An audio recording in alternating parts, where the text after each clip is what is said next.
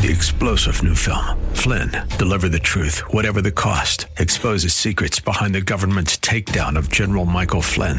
Flynn knew what the intel world had been up to. He ordered the first audit of the use of contractors. This set off alarm bells. He told the truth. He was the most dangerous person for Donald Trump to hire. They had to get rid of Flynn. Flynn, deliver the truth, whatever the cost. Available now. Watch it today. Go to salemnow.com. salemnow.com. Are you looking for truth from God's Word that you can understand and apply to your life? You'll find it today on Make It Clear with Dr. Stan Ponz, Bible teacher and president of Florida Bible College in beautiful Orlando. Listen now as Stan makes it clear.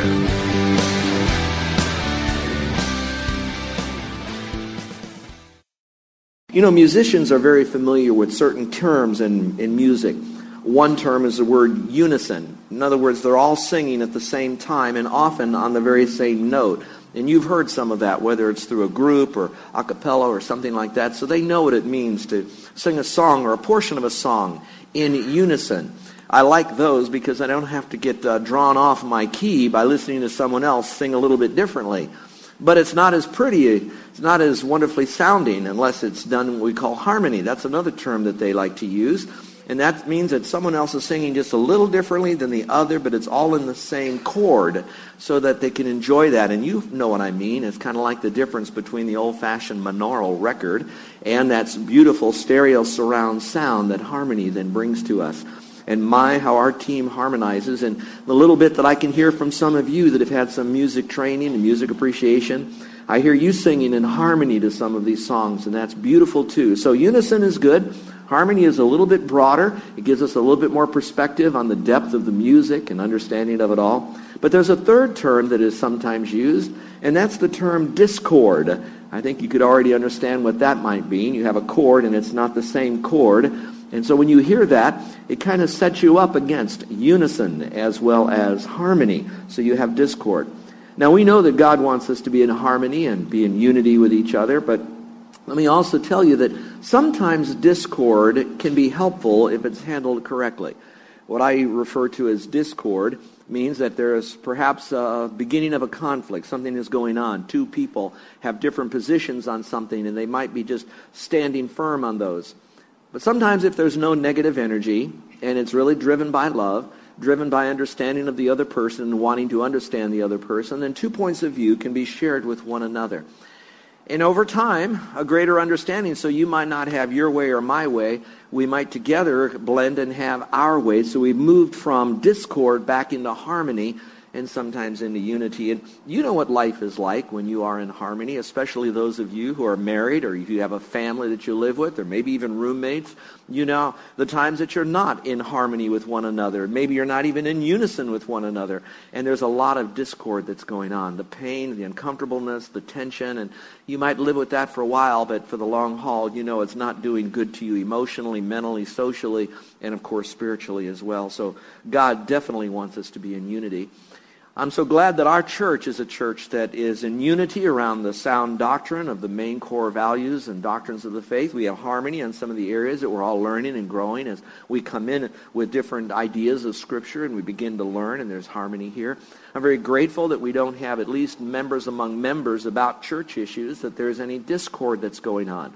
Yes, there may be one person on one side of the room, the other on the other side of the room on an issue, but they're celebrating that they are at least in the room together. And that brings great joy. But that's not always the case.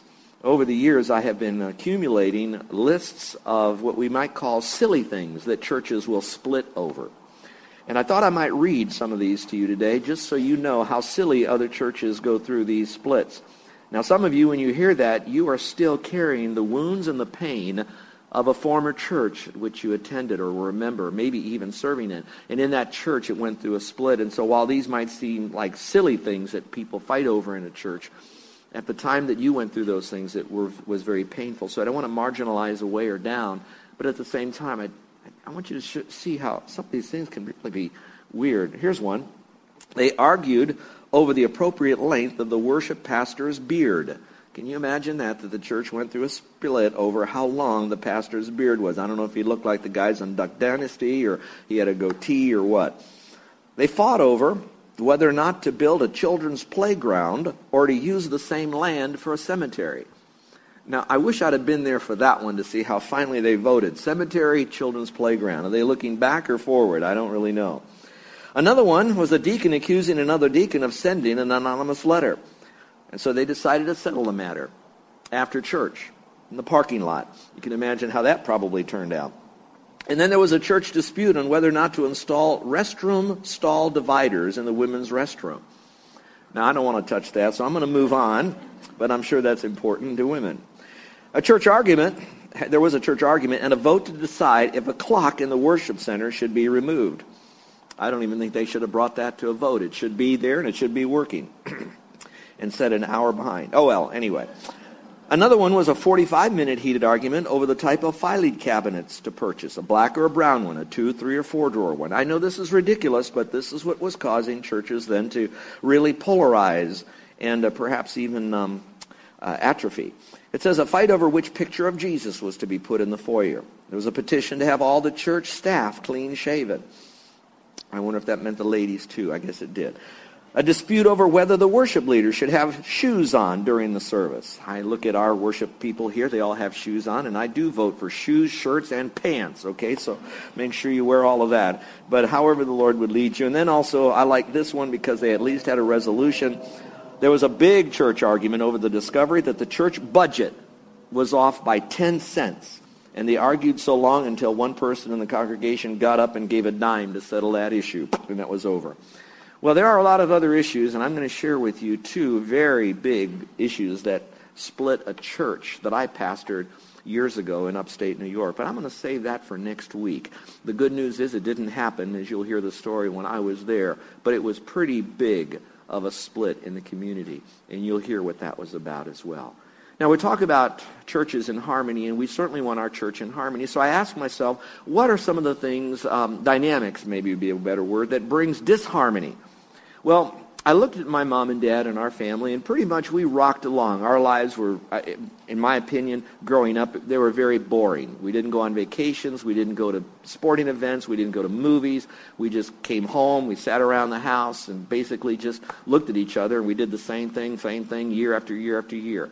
But the time that we had our greatest discord, when there was a major event that happened that's pretty normal, such as it seemed like the most unhappiest time of the year in the Pons family was Christmas time, because it changed our routine. And when our routine began to change, then opinions began to come out. Our responsibilities had to be done. Projects had to be completed. There were ideas of what we wanted to do, planning and all of that. And once that happened, as it is normal in every family, there tended to be a little bit more, I guess, conflict. Those of you that live in that wild world of work out there, you know that when everything is rocking along, it seems to be okay, relatively calm, until you get a memo from the supervisors or upper management that shakes up the apple cart. I can find that in churches. At churches that seem to be just doing the same old events, same old youth programs, same old children, same old music, same old message, same old people, same old pastor, same old building, same old. It seems like in that church there generally is a degree of harmony, and we celebrate that. Until you decide that maybe we need to do something different to be more effective, or do something better than we did before, which means we have to not do something the same old way as we do. And some people are pretty good at that because they lived in a world of change and knowing that change is not always bad, and if we handle it correctly, we can be better because of it. But a lot of people aren't, because as we get older, we tend to just live in the same old, and we use that as our comfort. We're protected emotionally by that, and that's not necessarily wrong, but if we just say it has to stay the same way, I think it could really hurt us. And so I know that our church is in the middle or beginning our season of Christmas. We know that we're going to be making some big decisions this afternoon on historical decisions regarding our church as we even go into the new year and the next years ahead. And for all of that, we might be celebrating that, and some of us will be really excited, jumping up and down in the center of the Unity Room. Others will be along the wall and saying, okay, it sounds pretty good. Everybody else is excited. Might be. I respect them. They're my friends. Okay, but I'm still a little bit uncertain. And that's okay, too. I want you to have the freedom to do that. And then once we actually engage, or we'll call it execute the plan, and it's actually now happening, then it seems like the apple cart could be hitting some little bumps along the way. Not necessarily bad, but it might happen. So I'm sensing that the Lord has been leading us through the study of Romans and this beautiful journey, and God has sovereignly brought these truths to us at this time in the history of our church. So the good news is I'm not sitting in my office trying to come up with things to beat on you with the Bible. I'm not a pulpit bully here. I'm with you. I'm learning all these things at the same time you are, as I'm just going verse after verse after verse, and I'm watching God work in our lives, work in our church, work in our ministry, work with our staff, work with our families, and we're all growing. So let's together get underneath God's Word and learn some things about harmony and unity. Now, some of you, I think you already know that unity, if I can use that word, unity is a very high value to God. In fact, I don't know if that might be in the top 5 core values of Him. If you look at the deity or the Trinity, you'll know that all three, God the Father, God the Son, God the Holy Spirit, all have 3 different functions. They're all 3 different, yet they're 3 the same. I can't even fully explain to you the Trinity. All have different ministries, but they're all one. They're all God. Now, that being said, you don't have a fight between God the Father and God the Son. You don't have a father and son argument going on. You don't have a Holy Spirit now that's running all around trying to patch things up with the Godhead. They are unified. And they are unified, and that is our model. But in addition to that, when you trust Christ as Savior, the unified deity lives inside of us. So now we have the potential for that. Now, if you look even at God and you separate Him from the Son for a moment, you'll notice that in Psalm 133, it talks about how good and how pleasant it is that the Lord says that the brethren dwell together in unity. That was an important thing with Him. Jesus even prayed for the guys that were in front of Him in the future church that we would be unified around God's Word, and there would be unity with us. That was an important commodity. When you go to the Spirit of God, you had all these people speaking a different language in Jerusalem, but when the church was now being born, the birth pangs of the church then, He then had everybody understand one another in the same language. And then from then on, you'll notice the teaching of the church was that people would have things in common or in unity or in unison with one another. There'd be harmony, so that the church then would be the platform upon which the world would be reaching is coming from a unified family. So now you have God the Father, God the Son, God the Holy Spirit. But if you look at the Apostle Paul, he owned that whole concept of harmony. He owned it so much that he spoke about it to the church of Corinth, to the church at Philippi, to the church at Ephesus, to the church at Colossae. And he did even more than that when he wrote to all the churches in Galatia. And all of it, in those messages, was the importance of having harmony with one another. God really wrote the book on that, didn't He? But that's not all. If you want, you can go into the writings of Peter, the writings of John, and you're going to find that it's all over the place, how important harmony is. So when I speak on this, while we're celebrating the harmony we have here at this church, I want you to know that harmony still can be very fragile. And it requires all of us to preserve the unity and the bond of peace. That this is something that we have to work at. This is something that we have to understand and we have to have a commitment to. And I hope that we all are learning because of the Godhead and because of our desire to glorify the Godhead, that we will pay whatever price is necessary for us to have harmony. Now, when I say that, for some of you that are listening that's even broader than this, that doesn't mean we have to compromise doctrine. It doesn't mean that we have to compromise perhaps things that we should be doing or not doing in our Christian walk based upon the principles of Scripture. But it does mean in a lot of those gray areas that Scripture doesn't speak about, that don't really ride and fall on a particular doctrine of eschatology or soteriology and all the different other ologies, that we would then show a lot of grace and mercy to one another. So if you have your little note outline that I have in front of you, you might want to pull it out right now, because I want to speak this week and hopefully next week and conclude a little section here of Romans on the 4 marks of a church in harmony. I've already covered points 1 and 2, so I don't need to elaborate on those, although I was teaching it to you on how to get along with people that were stronger or weaker in our life, that type of thing. But I wanted to go back to it just for a moment to see that it's under a bigger umbrella of just having harmony. The reason we treat one another these ways is because we want harmony. So number 1 is we need to accept one another with consideration. That means we consider where they are. We understand that they may not have come further down the road of God's grace in understanding it. and living it and experiencing it fully in their life. God hasn't withheld it from them, but they haven't really taken that. But we accept them where they are, and I'll speak a little bit more to that next week. But for right now, I just want us one more time to say, we accept you, we receive you. And we do it in such a way as saying, Lord, you have given that person to us as a church as a gift. You have trusted that person, wherever he is in his walk with God, as a present to us, yea, as an assignment maybe. And we want to say thank you for them, but it's going to take some work and a lot of time and a lot of prayer and a lot of patience and a whole lot of love, but that's okay because we got all the time on our side. We got all the love from you to do it, and we are now celebrating that you've trusted us with this person, so we're going to accept them. And number two, we want to build them up. So it's not just accept them so everybody just runs around and has their own little anarchy going on in the church, but we also want to build them, but without being offensive as we do that. And I hope we remember that, so it's not just accept them. I like this phrase. I wish I coined it. It's so good. It says, I love you enough to accept you where you are, but I love you more to not leave you there. Did you catch that? I love you to accept you where you are, but I love you more to not just leave you there. And so I will dig deep into Scripture. I'll dig deep into grace. I'll dig deep in all the help that I can to figure out a way that I won't force growth out of you, but that I could create an environment that will nurture growth out of you. And we covered all of that even last week. So now we're in a new section. This is number 3, the third mark of a church in harmony. And that is we want to please one another. And I like it because this portion really puts Christ at the center of it as our example to please one another. Now, it'll explain to us a couple of principles here, a few principles that might really help us. But let me just come back to that idea of pleasing one another. I know you want to. I know you like doing that, because most of you that do Christmas, you do Christmas with the idea of, I want to buy just the right gift so I can please that person at just the right price so that it'll be a well-worth item. I can get something really cheap and it'll please him, or I can get him something really expensive. So I want to get it at the right price that works best for both of us. So I want to get the right price. Then I want to get the right gift for the right price for the right person. So I'm not going to give a guy things that a gal would get. I want to make sure, what do they really want? What would really please them? Let me just give you this off the record, ladies. We really appreciate, us men, we really appreciate the cologne you give us. We really appreciate the clothes you might give us.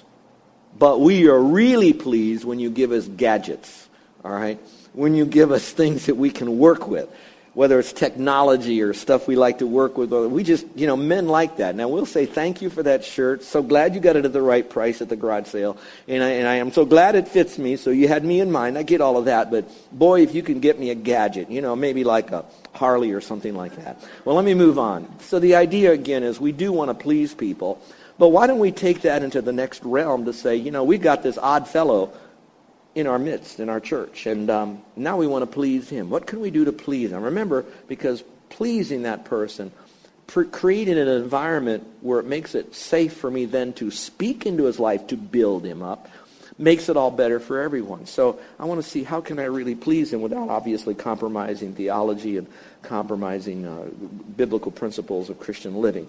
So I want to look to that for just a moment about how important it is and how much it makes us better when we feel like we have been pleased by the one who really loves us. So let me go through a couple of things here that might help you. And how do we please one another biblically? So the first one is we need to show an obligation for others. In other words, what we're talking about here is you feel the weight. I feel the weight of wanting to please this person and really kind of get into their life. Notice the verse, and I'm using a little different translation than I normally do. Maybe this will help you a little bit, so follow along. It says, we who are strong, which probably in our church, hopefully we won't have a lot of pride, but we'll admit most of us are pretty strong. We've walked with the Lord a long time. We've committed to him as our Savior, but also now as our Lord, and we want to grow. So we who are strong, it says ought to. See the phrase ought to there? That has that weight of, I owe a debt. Because someone who was strong came to me and pleased me in my walk with the Lord. I ought to. I have a burden. I have a debt. I have a responsibility. I have an obligation. And then it says to bear. Now, obviously, we need what the word bear means. It means basically to pick up or to carry a burden. Now, when I looked at that, I thought about that in Scripture, and there's a lot of times the word bear is like, I'll bear a burden. You might be carrying a heavy water pitcher. I'll bear that burden.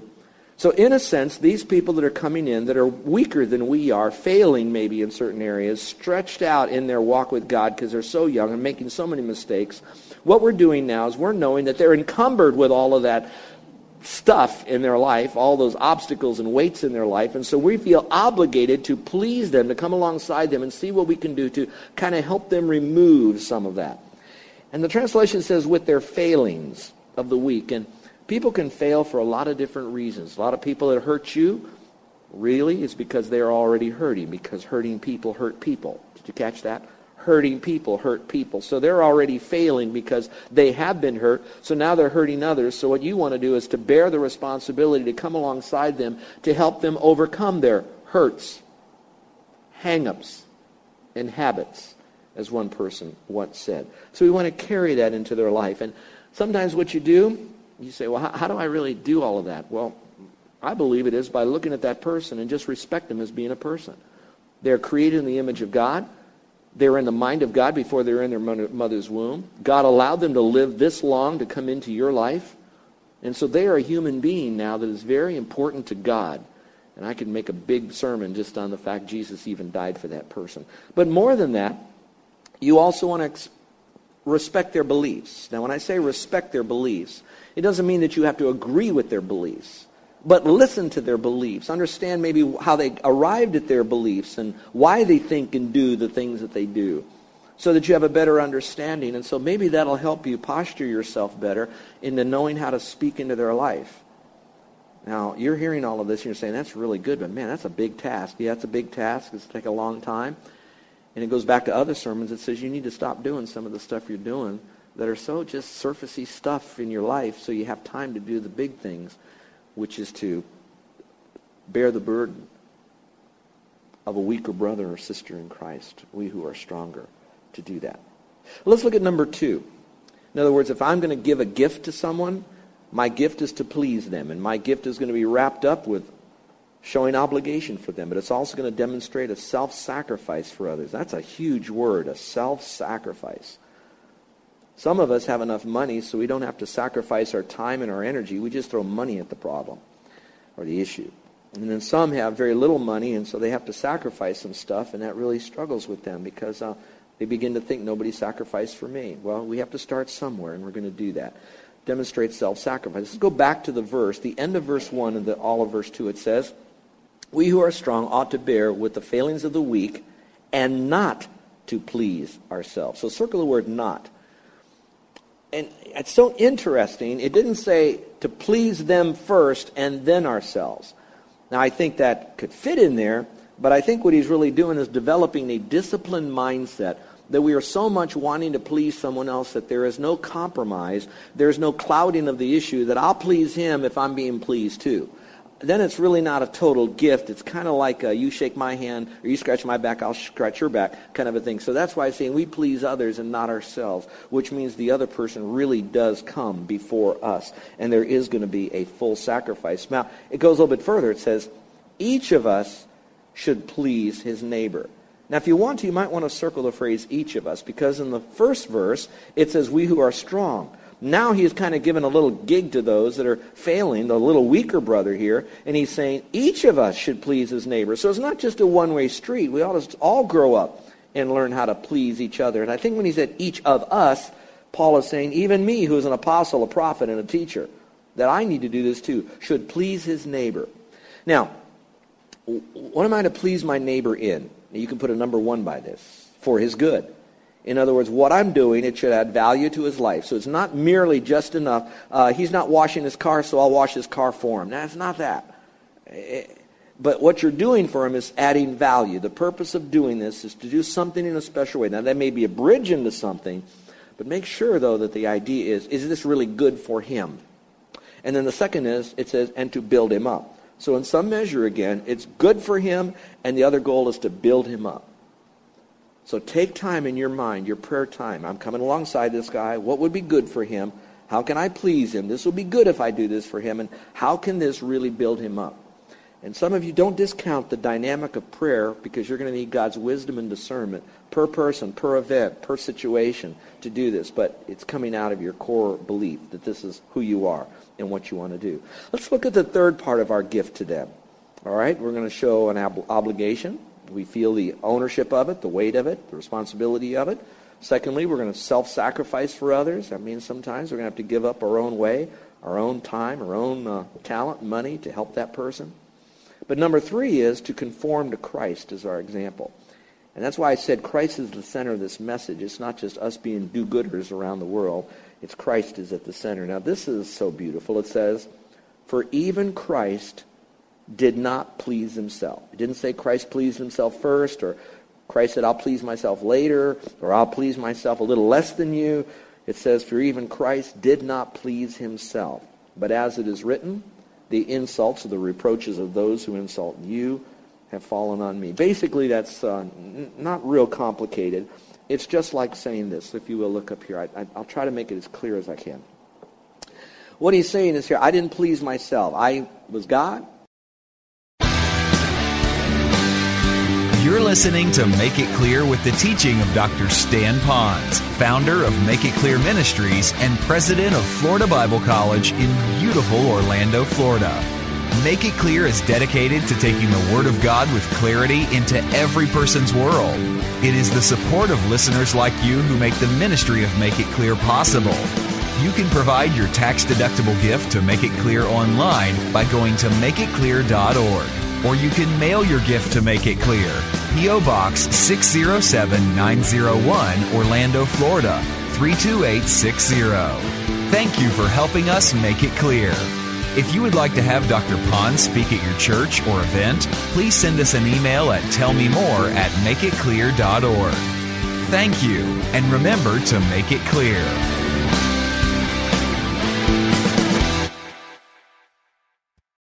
Three-star General Michael J. Flynn, head of the Pentagon Intelligence Agency, knew all the government's dirty secrets. He was one of the most respected generals in the military. Flynn knew what the intel world had been up to. He understood its funding. He ordered the first audit of the use of contractors. This set off alarm bells.